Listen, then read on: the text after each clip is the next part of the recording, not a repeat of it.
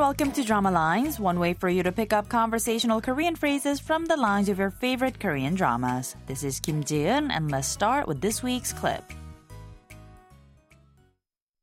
내가 좋아하는 남자가 있는데 돈이 없어서 결혼을 못해. 그래서 나 그 사람한테 결혼에 관심 엄청 간다? 돈 없어서 결혼 못한다 그러면 자존심 상하잖아. Did you catch those lines? That was Yeoreum, the main character of the drama, saying, "There's this guy I like, but I can't get married because I have no money. So to him, I pretend to have no interest in marriage." She then says, 돈 없어서 결혼 못한다 그러면 자존심 상하잖아, meaning it would hurt my pride to say that I can't get married because I have no money. This week's expression is 자존심 상하잖아, meaning it would hurt my pride. Let's listen to the clip again. 내가 좋아하는 남자가 있는데 돈이 없어서 결혼을 못해. 그래서 나 그 사람한테 결혼에 관심 엄청 간다? 돈 없어서 결혼 못한다 그러면 자존심 상하잖아.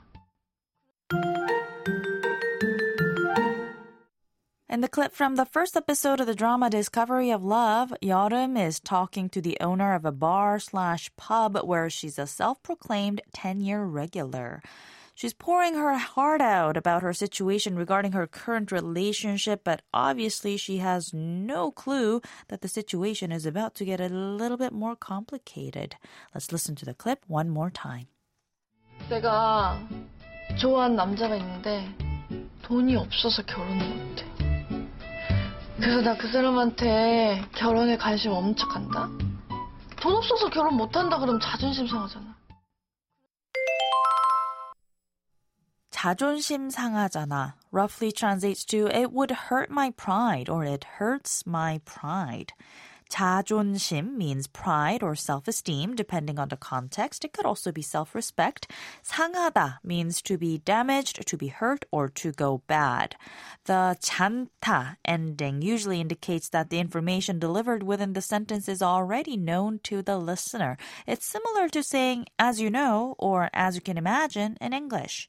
So 자존심 상하잖아 can also be translated as you can imagine, it would hurt my pride, or it would hurt my pride, you know, or simply, it would hurt my pride. You can also use different sentence endings to mean the same thing as well. For example, instead of the 잔타 ending, you can just use the simple statement ending of the verb 상하다 and say 자존심 상해 as well. 자존심 상해 is the casual statement, and again, you can simply add the polite 요 ending to it and say 자존심 상해요 to be polite as well. And of course, both of these mean it hurts my pride. 자존심 상하잖아. 자존심 상하잖아. 자존심 상하잖아. There's more to come on the expression 자존심 상하잖아, so don't forget to tune into the next Drama Lines. Bye for now.